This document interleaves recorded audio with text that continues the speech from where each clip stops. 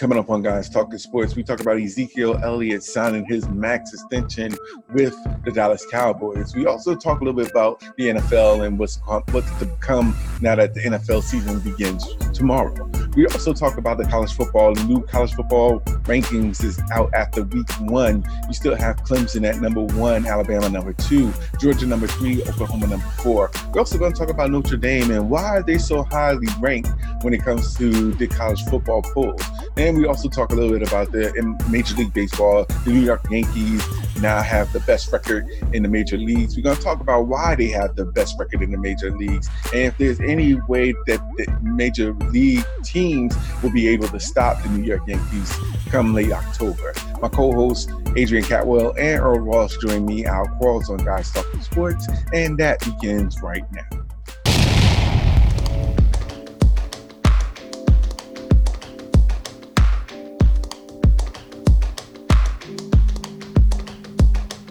What's going on, everybody? Welcome to another edition of Guys Talking Sports. Appreciate all the love and support out there from everyone. But for right now, we're going to get right into it. We got a lot to discuss. So got my co-hosts with me. I got Earl and Ace. What's going on, fellas, man? How you guys doing? Anybody want to speak? Oh, you know I'm here.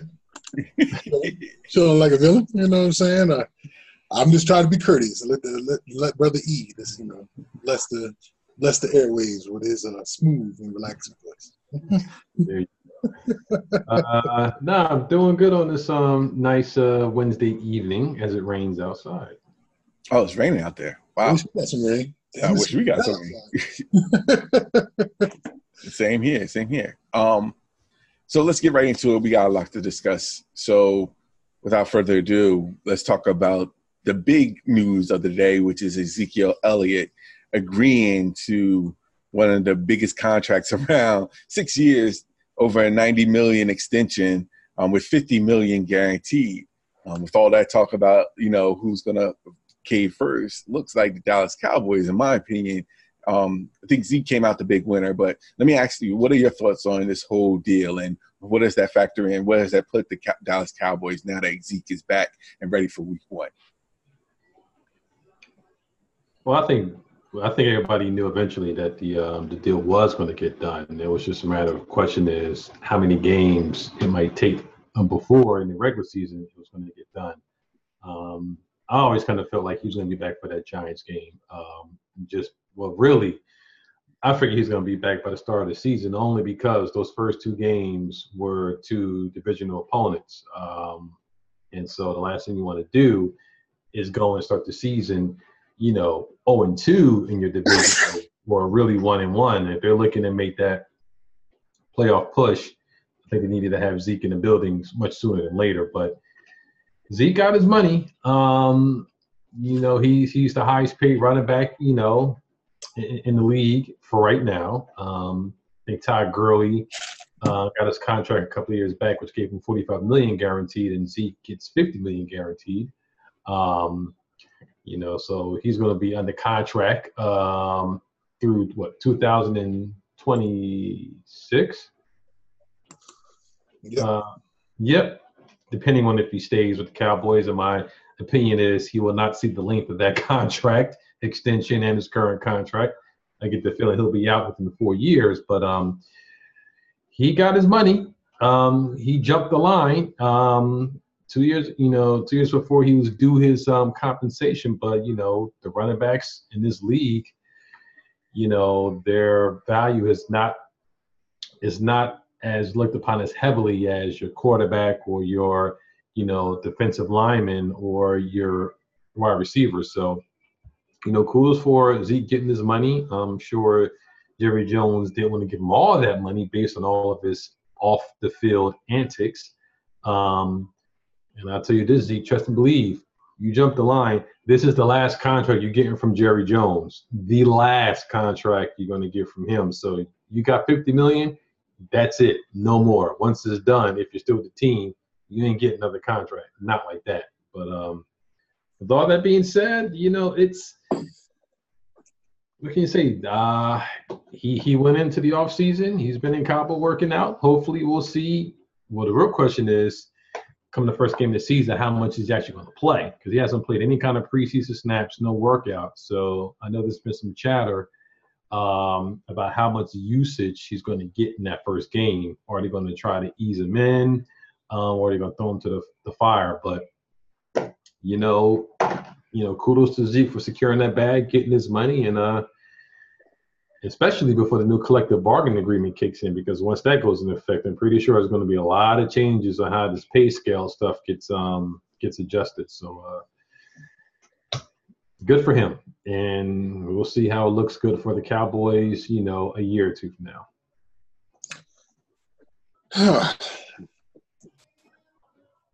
But again, I'm happy for Zeke.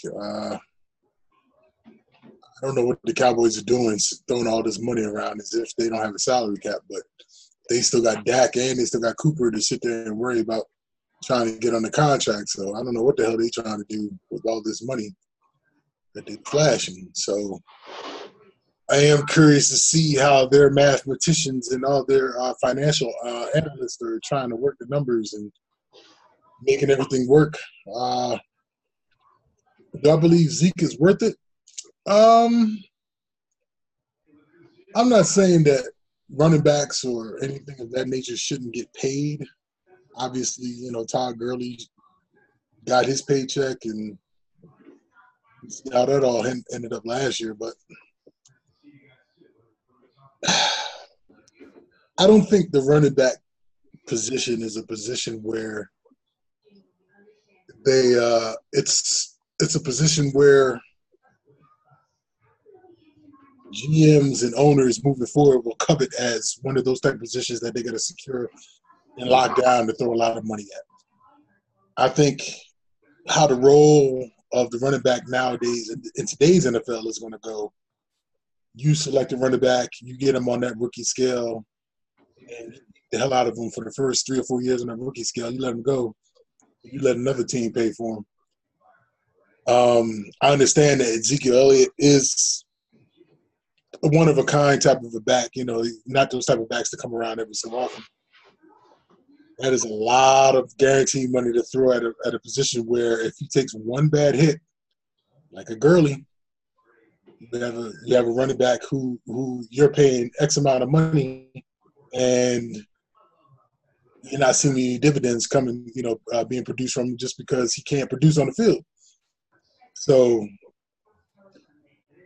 again, Zeke and his agent played this perfectly. They didn't hurt themselves in the preseason. They worked out with Marshall Faulk, got his mind, got his body right. So hopefully he comes in and he can, from day one, just go out there and just be Zeke. I just hope and pray that Zeke can go out there and evade that perfect hit that might derail him and derail the Cowboys season, because I'm not wishing injury upon anybody, but all it takes is one bad hit, and an NFL player's season, damn their career could be done. And of course, Ezekiel's going to get paid, but then it's the Cowboys that are stuck for X amount of years because they got to sit there and pay the man. But who am I? Zeke, congrats. Go out there, kick ass. Hopefully, you can do well against the Giants in the first 2 weeks, and you got to keep it moving. Not too well. No, I completely agree with you, Ace. I really believe that Zeke and his agents did a fantastic job at this stage. He avoided the preseason, kept on working out. Didn't have to be there for training, the OTAs and everything from the start to the finish to where he got to right now. I think that it was a great job from Ezekiel Elliott's team and Zeke Elliott himself. My concern is with the Dallas Cowboys and their management, because I'm not saying concerns, but the fact is that all this talk about, not giving players what they're owed. And it just kind of seemed, I get it. If that's how you feel about Zeke Elliott, that's fine. But it just, I guess, with all the talk about putting your foot down from Jerry Jones and how he handled other players and their contracts. I guess it's more of a bit surprising that he actually gave the amount of money that he gave to Zeke Elliott. Not saying that Zeke Elliott is not deserving of it, not by at all. I'm just saying I'm just a little surprised that Jerry Jones didn't, I guess, fight for it or negotiate it to a point. It just almost seems as though he was just like, we always knew we was going to give you this contract. So it's just more so I don't know, just something about it just didn't seem like Jerry Jones at this point cared.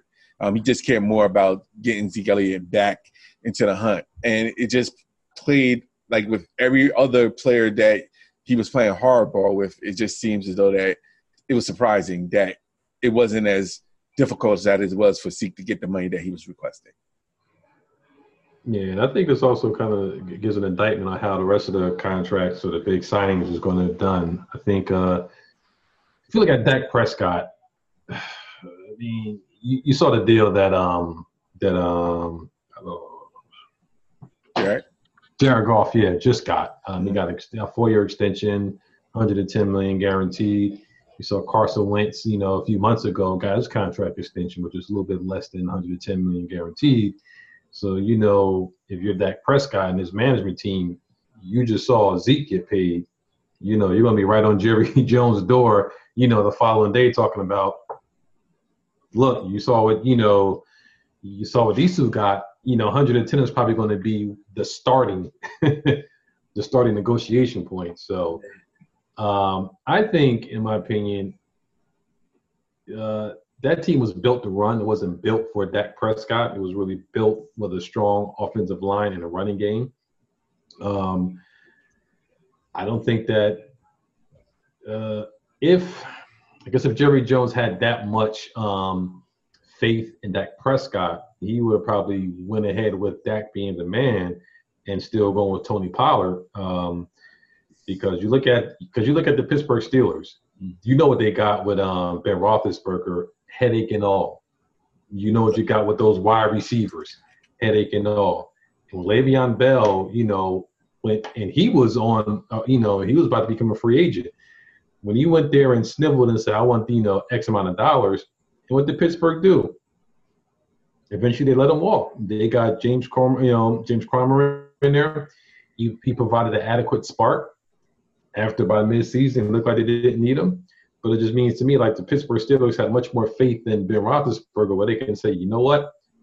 Le'Veon Bell was, a top running back in the league. We don't need him. And they let him go. They wanted him, but they didn't have to, overjump and give him that, big sticker price. Then he went to the Jets and got lower than what he got. I think if Dak Prescott was that man that you thought he was, then I don't think Zeke would have got that $90 million, or maybe he would have waited a while to see how the season goes. And if they were able to get by with Dak and Tony Pollard, then they would have been like, you know what? We got you for 2 more years. You got you for 2 more years and 2 franchise tag years. So they could have definitely held out and waited on giving him his money. I agree. But so what are you going to do with Cooper? Yes. Well, Cooper is getting $14 million right now, so he's not. He's going to get some money. He doesn't need it right now, but he's going to get his money. He's getting $14 million, so he's not crying at the moment.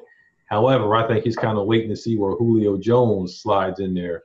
You already saw where Michael Thomas' numbers has got. And you saw Odell got. Now you want to kind of see where Julio Jones falls in there, so he can get in that top 5 plateau. So if I'm him, you want that contract, but I wouldn't do it until either Julio or somebody else gets that contract, so you know where that top and bottom between 1 to 5 sets at. So let me ask you guys this question.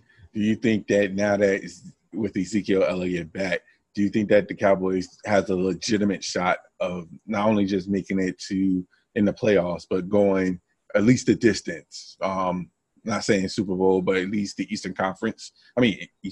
NFC Conference Championship. A lot of teams in the NFC. You still got Green Bay. Still got You still got LA. You still got the Eagles.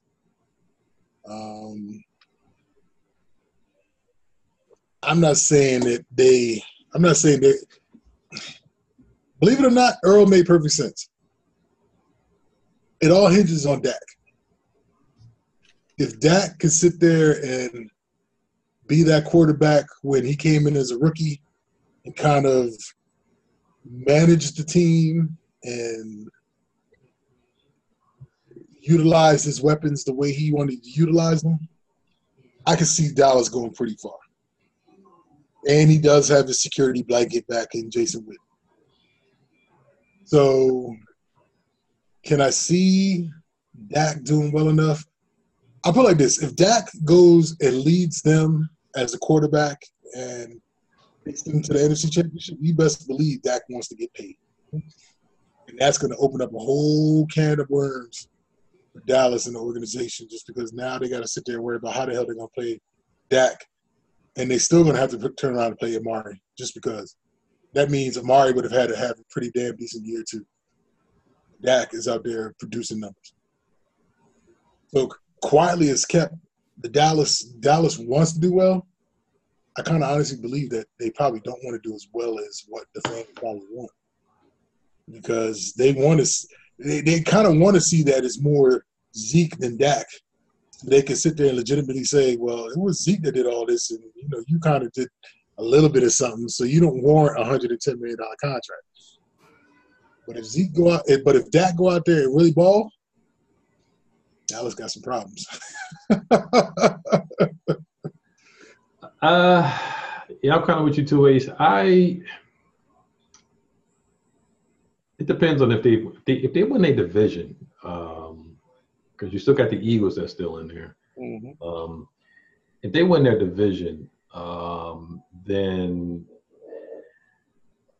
they definitely have a good shot at the NFC Championship game, Super Bowl possibly, but you still got a lot of good teams, like you said, in there. I mean, you still got Chicago Bears. I think is going to be 1 year experience. I think Trubisky, got a nice good year under his belt. Oh yeah, Chicago. Yeah. The LA Rams are still out there, and the LA Rams ran that rock down your throat. And it wasn't Todd Gurley; it was C.J. Anderson. So we'll see what happens with them with Todd Gurley. Like you said, Green Bay and Seattle. It's hard to say in Saints, but I don't think the Saints are going to do what they did, replicate what they did last year. But I don't know. It's hard to say. If the Dallas Cowboys can make it to the Super Bowl, Dak has to be a lot better than he was last year. He can't be the prototypical game manager, which sometimes he falls into. He doesn't kill you with stats. He's very efficient. He doesn't turn the ball over a whole lot. He does make some dumb mistakes sometimes, but he doesn't turn the ball over a ton. But look at the New England Patriots. I mean, Tom Brady wasn't slinging a rock all the time. They had a good running game, good defense. But, when they need Tom Brady to pull a rabbit out of his hat, he always did. If Dak could do that and the Dallas defense, is what people think they are, then I give him a legitimate shot to make it to the Super Bowl. But Dak and that defense have to step it up, because the running game is going to be there irregardless. Right. Yeah. No, I agree with you on that. To be honest, it's too many good teams out there in the NFC for me to completely put them in there with the NFC. I agree with both of you guys.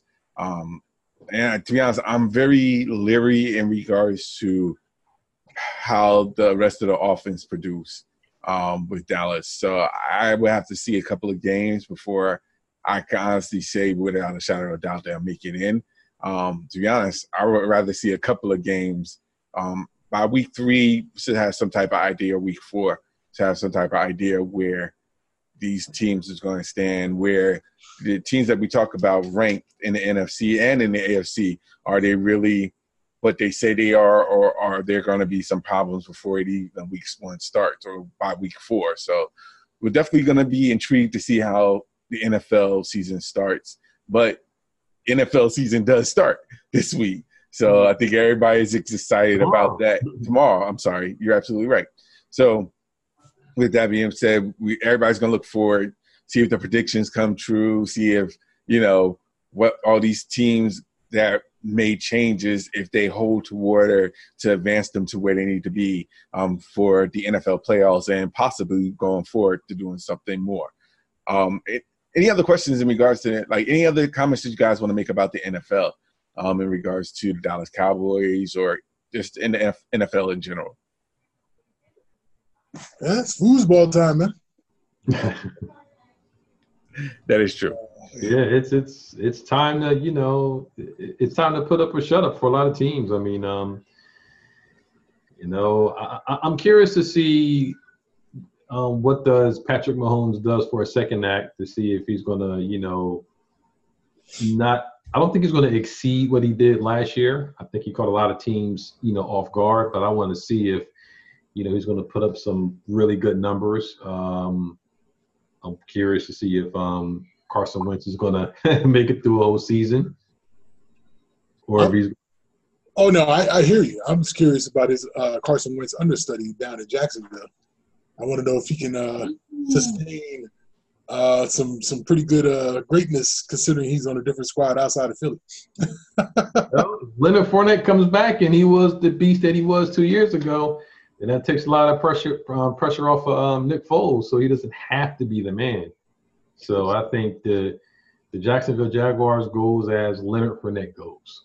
Does Jacksonville play Eagles this season? No, the NFC East plays the AFC East. Okay. Wow, so they play Baltimore. Yeah. Say it again. So the Eagles will be playing Baltimore this year. No, the AFC East. Baltimore's not the AFC East. They get the Pats, the Bills. Oh yeah, sorry. And the Dolphins and the Jets. Oh right. That'd be interesting. But that would have been more intriguing. I think that would have been a must-watch game if Jacksonville was playing Philadelphia. Oh, that would have been. I mean, the man coming back to it. I think more people still in Philly, from my opinion, prefer Nick Foles over Carson Wentz. I mean, Jesus, the man, got them the chip. I mean, be it 4 games he only played, he played some 4 games. 3 good games. Actually, take that back. He played 2 really good games, a Super Bowl and an NFC Championship game. Right. The playoff game, he kind of sucked. The defense is what kind of propelled him to the next round. Yeah. That is true. But I'm definitely intrigued about that, too, because if Carson Wentz goes down again, Philadelphia, I can just hear it right now. And I'm, in Central Jersey. North Jersey, but I can hear Philadelphia fans go ballistic if Carson Wentz goes down again. So I'm intrigued for the fact that I just want to see if Carson Wentz can stay healthy. Carson Wentz can stay healthy. I think that'll be a plus for Eagles fans, no matter where they rank. But I know that they're looking out for more than that. If they're saying that Carson Wentz is their guy, then he better make sure that they at least make it back into the playoffs. I could see Eagles fans saying they better make it back to the playoffs at least. That's pretty much. He just got himself a nice, shiny contract extension, a couple of months ago. So, and they got rid of Nick Foles. So it's time to put up or shut up, Mr. Carson Wentz. That's bold, though. That's real bold because this. You might as well say it was a season and a half that he couldn't stay. He hasn't been 100%. And they're putting all their eggs in that basket. And I'm not saying he's fragile, but No, he's fragile. He's been injury prone since college. Yeah, he's fragile. Okay, well then he's fragile. And to be honest, you would think that they assured that O-line to bolster it a little bit better. I'm not saying that it's not good, but I'm saying that he's going to need all that protection he can get. Well, hell, you got one of the better offensive lines in the NFL. But, yeah, I mean, it's still it could. Well, all it takes is one hit, one good hit. I have a feeling. That's what any player in the NFL, you know. Yeah, and that's what I say. I take back about the O-line. It's just he just has to stay healthy.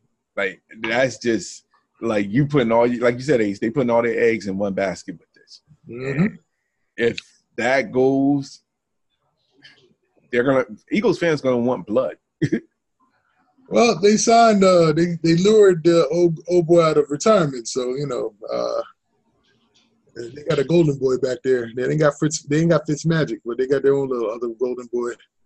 That was the Jets QB last season, and they lured him out of retirement to be a backup. So they got their old. I forget his name. They got their old man QB just in case when Carson Wentz goes down. Personally, I would have held on to old boy Nick Foles for one more season just to make sure his knee was right. It sucks that you guys sit there and dedicate that much money to a QB position, but if you're the Eagles and you have aspirations that playoffs just aren't good enough for your squad, then you need to make sure that you got the right backup QB that can help you keep going if something should go wrong to your starter. I think they wanted to, but I think Nick Foles at this point, no, he did kind of say he wanted to kind of retest the waters of being a starter again. I think if he came out and said, I'm comfortable being a backup, you know, whatever money you give me, they would have. But I think he kind of wanted to, you know, try his hand again at being a starting QB. And the Eagles invested a lot to get Carson Wentz up until he got injured in that, you know, LA Rams game. It looked like it was paying off. So I guess at a certain point you got to kind of take all the distractions out. And I wouldn't give him a contract extension until maybe after this season. Thank you. However, they did what they did, and now you got to hopefully he can go last a whole season. Yeah, because that'll be another thing that Eagles fans will go ballistic about the extension that you gave without even having assured that he was going to be there for a whole season, or at least making it to the majority of the season. And I think that is going to be one of the other items that the Eagles fans is going to be gripe about. But I think that's just one of the small things about the NFL that we're going to look forward to. I'm definitely interested in that per se. All the returns of people that left, how Le'Veon Bell is going to produce with the Jets. This whole thing with Antonio Brown, is it really going to be done now that he has a helmet in place? And Nope. So you don't think it's done? Huh? You don't think it's done now? It's not done now. The helmet thing is done, but as far as his antics, no. The antics, yes. It's just another day in the office for Antonio Brown at this stage. At this stage, nothing would surprise me. And to be honest, nothing would surprise me with the Oakland Raiders. The whole dealing with Marshawn Lynch last year, now with Antonio Brown, I think it kind of suits. They're like a match made in heaven at this stage.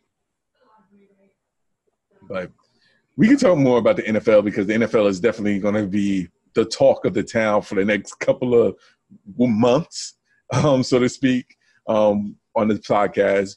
But we're going to jump right into real quick with the college football.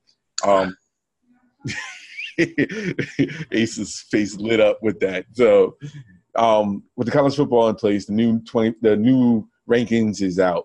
And the significant jump was the Auburn Tigers jumping from 16 to 10 after they win against, I believe it was Oregon. So any surprises that stand out? Because majority of everything stays status quo. Clemson is still number 1. Alabama is still number 2. Georgia is still number 3. And Oklahoma is still number 4.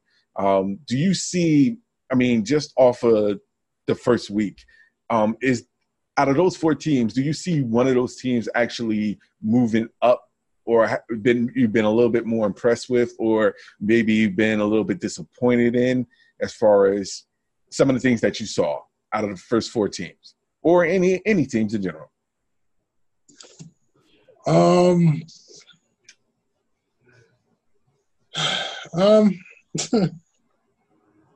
I don't see anybody in the ACC really putting up any type of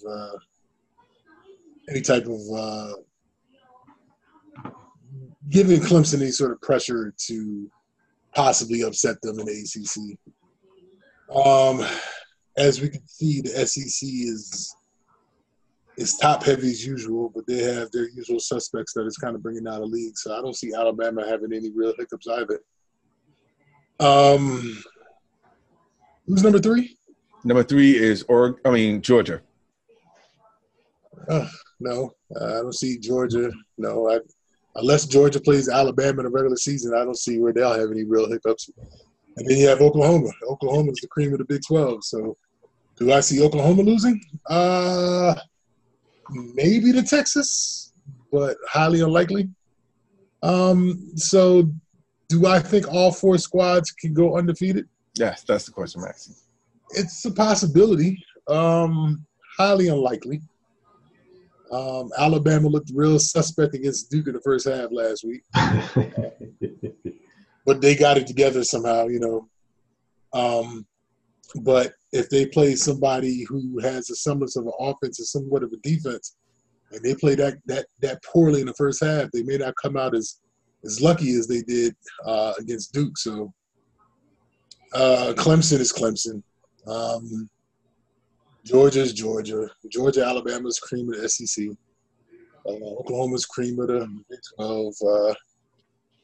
I don't know, man. It's just the same 4, 5, 6 usual suspects every year. Ohio State is going to have some sort of say mid-season because it's just Ohio State. And Michigan is undefeated. They're going to have some sort of say.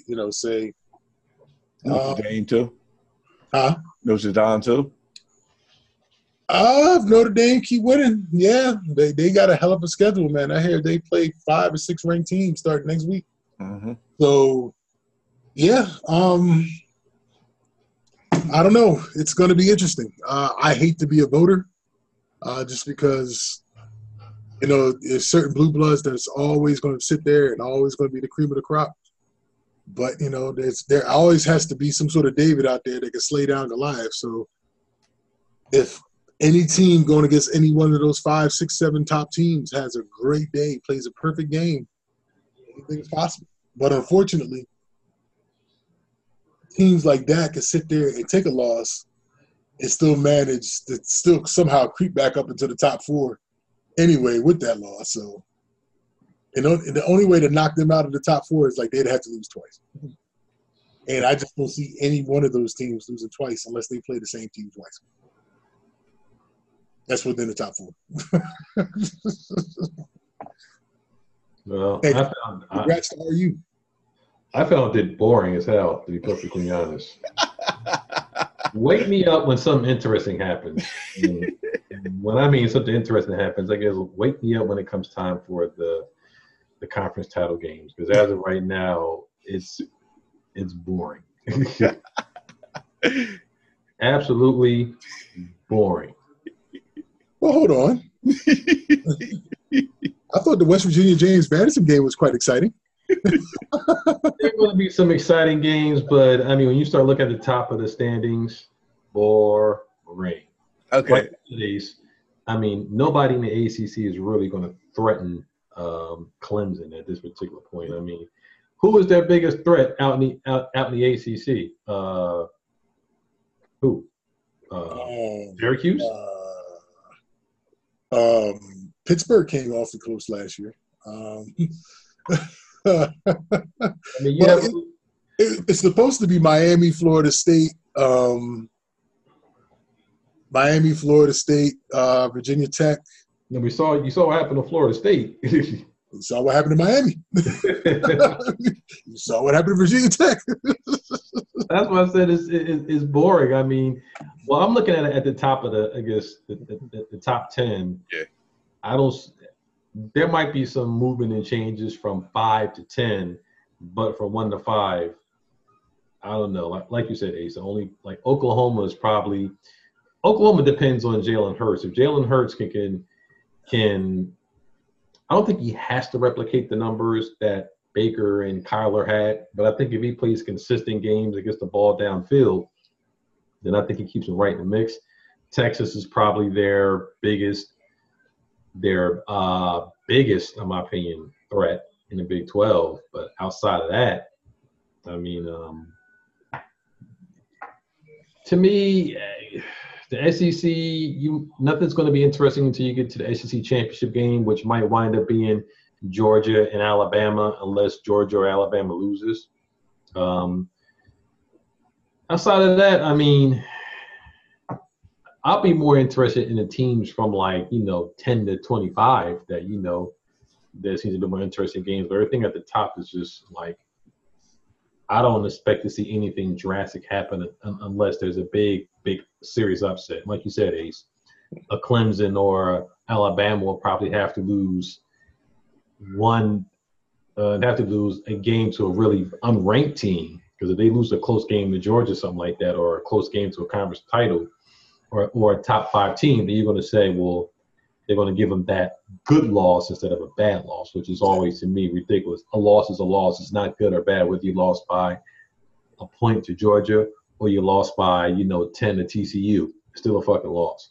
However, in Notre Dame should be barred from the playoffs for the next couple of years, because every time they get in there, they get blown away. There's all this hype about the Irish going in, and once they get into the BCS playoffs, they get blown out. That's because for Notre Dame standards, they have quality players. But then when you start getting down to the nitty-gritty, the top 4, then you're talking about they don't have the speed or the athleticism to match up against their opponents. And that's the problem. And I think that has everything to do with the fact that they're not affiliated with a true conference. I mean, okay. Well, no, I was going to say that, in football, they're sort of affiliated with the ACC, but are they really affiliated with the ACC? No, but when you get into basketball, who are they with? ACC.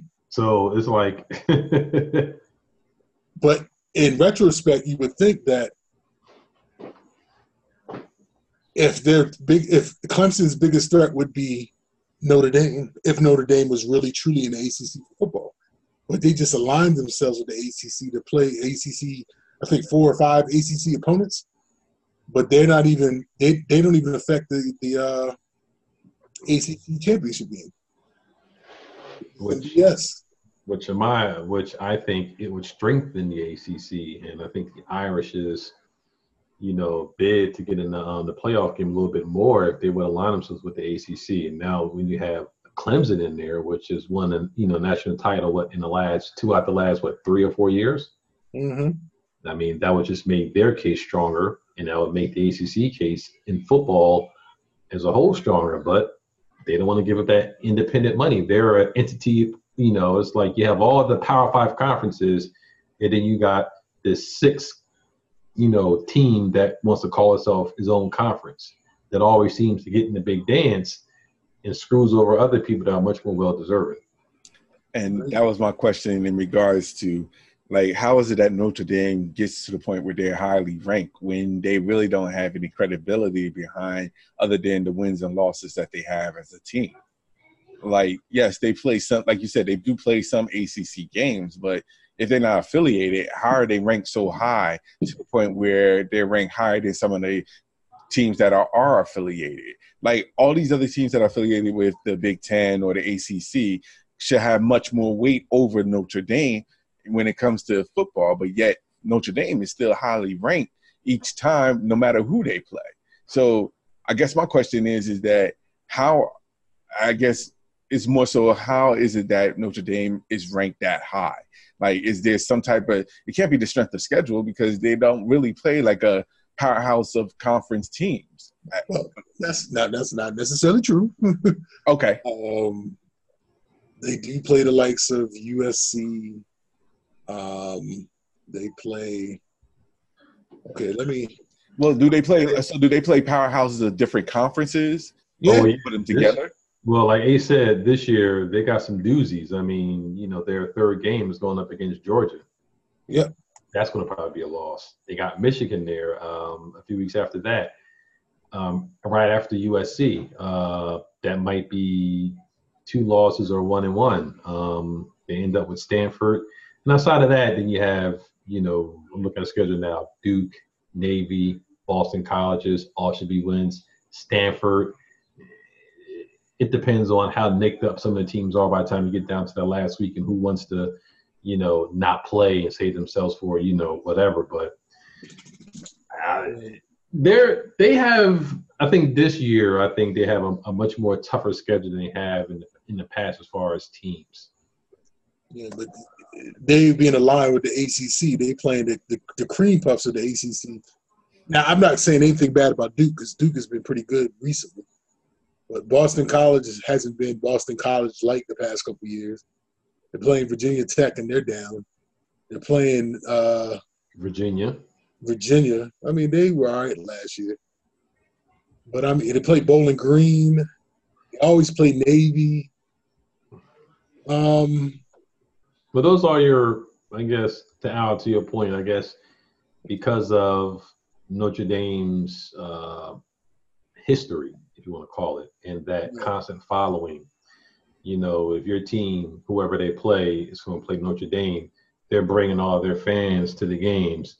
You're getting all the TV coverage. You're getting all that money. They set up shop in, Bowling Green. That's a big payday for them. So they just it's the name of Notre Dame that just keeps them in the news. But that's my point. Like, I get it, but I just think it shouldn't. They're gonna have. I think they need to prove more than what it is that they just by name alone. Like, there are times when I'm seeing them highly ranked and they may have lost like 3 or 4 games, but yet they're ranked over some of the quality teams who are part of a conference that may have a better winning percentage than them. And but my gripe goes back, and this is an old gripe, and Adrian, I think you can attest to this one. Notre Dame has gotten lucky, but they were, in my opinion, part of the reason why the Big East as a football conference failed. Now, if you think, it's taking years ago, you had Miami, you had Boston College, you had Virginia Tech. If you would have had Notre Dame in there, as well as football, because they kept the money with basketball. But if you'd have had that as football, that's a pretty good conference in its own right, with even Miami and Notre Dame at their heyday. You would have had that locked in the Big East, years ago, back when they were going back and forth. That would have, I think, strengthened the conference and brought some other teams instead of them eventually getting cherry-picked to death, and the Big East, turned into the Atlantic Coast Conference eventually. American Athletic. American Athletic Conference, yeah. I agree. And West Virginia in the mix, so just imagine all of that. Oh yeah, you're talking about class. You can't forget Syracuse. You can't. Rutgers, Boston College, Syracuse. Maybe they could have wrangled in a Penn State, but I think Penn State stayed in the Big Ten wasn't what it was. Exactly. Now that it was 10 to 15 years ago, at least 15 years ago. If what it was that at that time, Notre Dame was the only school out there that really had that lucrative TV contract. And they weren't trying to come up off those dollars to sign with a conference. Nobody. Right. And then the SEC went and formed their conference and started getting their little TV media rights, and then that's where shit went downhill. And you can't blame Syracuse, Miami, Virginia Tech, Boston College. You can't blame those schools for wanting to jump ship and go on and try and get paid. But you're right. The Big East, if they could have got Notre Dame in there, they might have swiped the Penn State. They might have swiped another regional school. Maybe could have gotten a Virginia or Virginia ain't sexy. But they might have swiped somebody. They might have turned around and took Ohio State. They might have. You never know. Yeah. But either way, if they could have been forward thinking and tried to be like the SEC and tried to secure some sort of TV deal and would have started really getting paid, the Big East would have been magnificent. Everybody would have been clamoring to get into the Big East instead of trying to go to SEC or ACC. But we're in the Big 12 country now. You guys are in the Big 10. Came off a nice, healthy win against you guys. Congrats. Kudos. Yeah, well, they're lucky. Very fortunate it was UMass with their quarterback. I'm giving Rutgers a 35% chance of beating Iowa. They can't spot Iowa 21 points and expect to come back like that. True, but I think Rutgers finally found a quarterback. You got a gunslinger, somebody who ain't afraid to sling the rock, and you guys have established at least one wide receiver. Oh, the kid McLean, I think his name was. No, Bo or some. McLean is a quarterback, I think. Oh no, yeah. I mean, I can't think of his name, but I know you're talking about. Yeah. Because your running backs are studs. If y'all can get one more wide receiver and get y'all tight ends in the mix, Rutgers is going to be all right, man. Your defense is going to break. It's going to probably have some time for the breaks. Yes. But your offense is not bad. Your offense can put up points.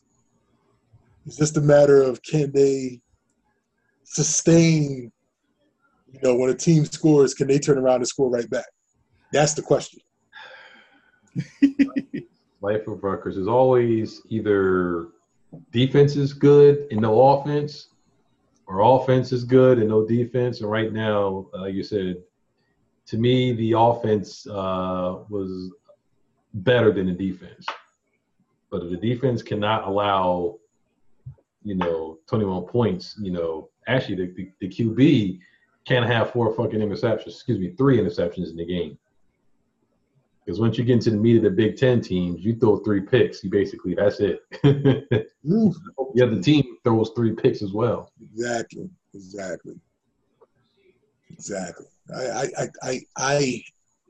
I foresee Rutgers possibly losing this game, but it's going to be a lot closer than what people will get credit for. If y'all lose, I'm thinking it's going to be like a 24-20 type of game. I can see that. I can see that too. But if y'all win, it's going to be on some close shit. It's going to be like some 17-16 type. It ain't going to be no blowout. It's going to be like some last play, field goal, heroic type of thing. It's going to be real close either way. I think the defense is going to come and play. It's going to be like a last-second interception for Iowa tries to score on a game-winning play. That is what I foresee. Rutgers leading that game all the way up until the last 2 minutes of the fourth quarter, and then something crazy happens, and then Iowa marches down, kicks a field goal, and that's it. Game over. But that gives y'all hope. That means y'all can sit there and hang with the upper echelon of the Big Ten, because you got to give Iowa is probably one of the top 7 teams in the Big Ten. So that means you guys can hang with them. Now, mind you, you're probably going to get – your asses are going to probably get wiped through the floor with Ohio State, Michigan, without a doubt. Penn State, too. Michigan State, too. But you should be able to beat Minnesota. I was like, I'm not even watching that. I'm just going to pass over those weekends. I didn't really watch the UMass game until the mid-third going into the fourth quarter. You're probably like, oh, snap. I saw Rutgers trending, so I was like, let me check this out, see what's going on. I saw the score flash. It was like 21-0. I was like, oh. Then I came back, and they were like, ahead. I'm like, how did that happen? Yeah, but we could talk more about the college football scene as well as the NFL, because we're just getting started with that. Quick comment. Ace, what's up with your Yankees? You guys, I think, Aaron Boone should be the one to get the Coach of the Year with all the players that's going back and forth and who's calling up and down. You guys have what, if not the best record in majors, the second best record in majors? Yeah, the Yankees are actually playing pretty good.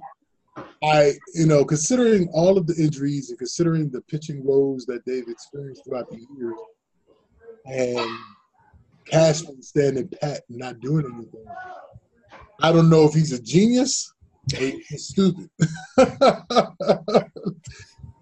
Because I'm not saying the Yankees are going to win anything. I don't know, because it's all about pitching. And right now, Houston probably has the best pitching, hands down. Yes. Playoffs time.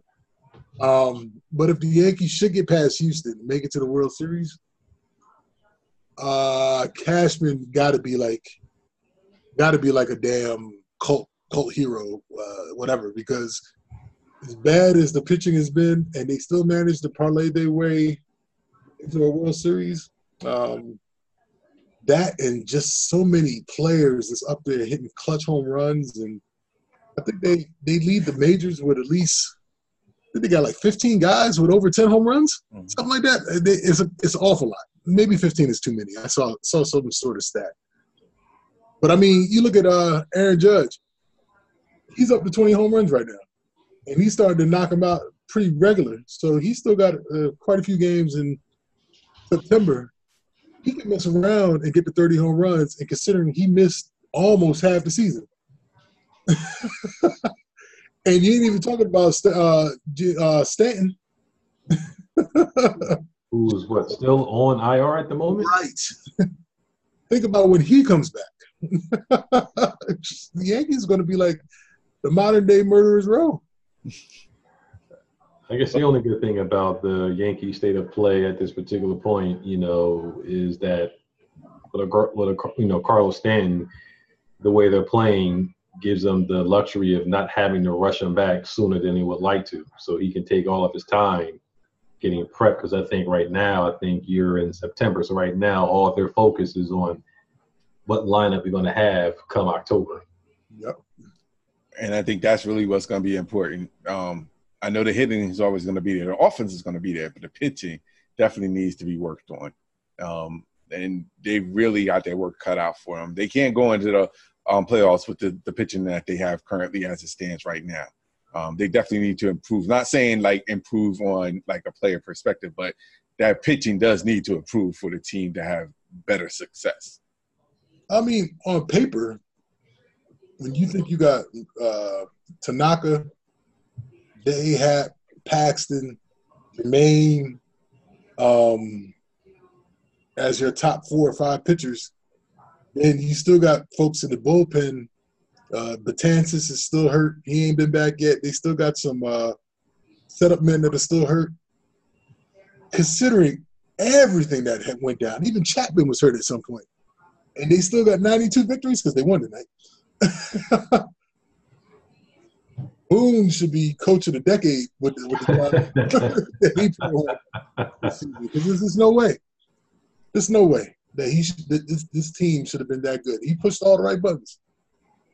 And he called up all the right players at the right time. They send down players and they call up players, and they all seem to produce in big moments. You think it's that system, the Yankee system that they got going in place? I think what it was years ago when the Yankees went off and they realized they weren't going to make the playoffs, and they sold off a lot of assets. Got all those top picks from other teams' farm system. And now those are the players that are actually putting the numbers for the Yankees. And they had the nerve to get some of the damn talent that they sent off back. And that's the crazy part. Like, they shipped Chapman off, and Chapman was like, yeah, I'm coming back. I'm going to sign back. Like, yeah, we're going to go ahead and grab these prospects. And meanwhile, we're going to get Chapman back too. I mean, the Yankees it's almost like if the Yankees were playing chess while the rest of the league was playing chess. Well, yeah, I guess they're going back to the formula, back to, I guess you want to call it the Yankees heyday back in the early 90s, or maybe not even the early 90s, but was it the mid 90s, where the farm system, brought up all the guys that got them a couple of chips, the farm system that had Derek Jeter in there and the rest of the crew. So, I mean, that's how they did it years ago when they had that dynasty. It was the farm system that paid off dividends. Like you said, they decided to dump some assets, invest in the farm system. They haven't made any, outside of Carlos Stanton, really, they haven't made any major, knee-jerk moves to sign anybody. And like you said, you don't have to give up any of your young assets. And now when you got a lot of people going out injured, you can call it down to, to the minors and pull-up guys, and they come in and they step in and produce. So now it's just like you have a wealth of talent. What is that lineup going to look like? When it comes time to really, get into the thick of things in the playoffs.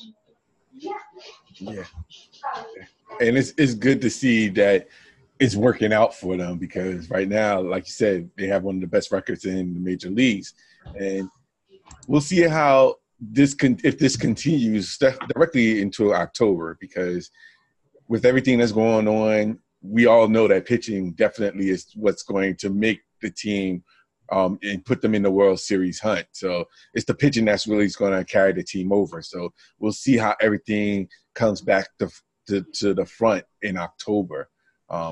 We have a lot to discuss. We have a lot to talk about with the preparation. Week 1 just ended with it's about to begin tomorrow. College football, week 1 ended. Week 2 is about to start. Major League is about to get into October with the playoffs. And we have tons of things to discuss. But for right now, it looks like our time is up. So let's let the folks know that where they can reach you guys at. You can reach me on Twitter. That's CatDaddy1963. That's CatDaddy1963 on Twitter. You can find me on Gram and Twitter, J.E. Ralston #7. And, of course, you can find me on Twitter and Instagram. I am Al Qualls. Twitter and Instagram, I am Al Qualls. I'd like to thank everybody for checking us out. You can reach us on SoundCloud. You can reach us on Google Podcasts, Apple, iTunes. You can reach us on Spotify. You can reach us on YouTube. You can reach us on Instagram. You can reach us on Twitter now. So we are all over the place. We thank you for checking us out. Thank you for subscribing. Thank you for all of the support. Please reach out to us. Any comments, questions, concerns, anything that you want to talk about. We're just here to talk about sports and just keep that conversation going. But for now, without further ado, we'd like to thank you guys for checking us, guys, talking sports. And until next week, you guys take care. God bless and have a good one. And the Yankees do have the best record in Major League Baseball. Side note.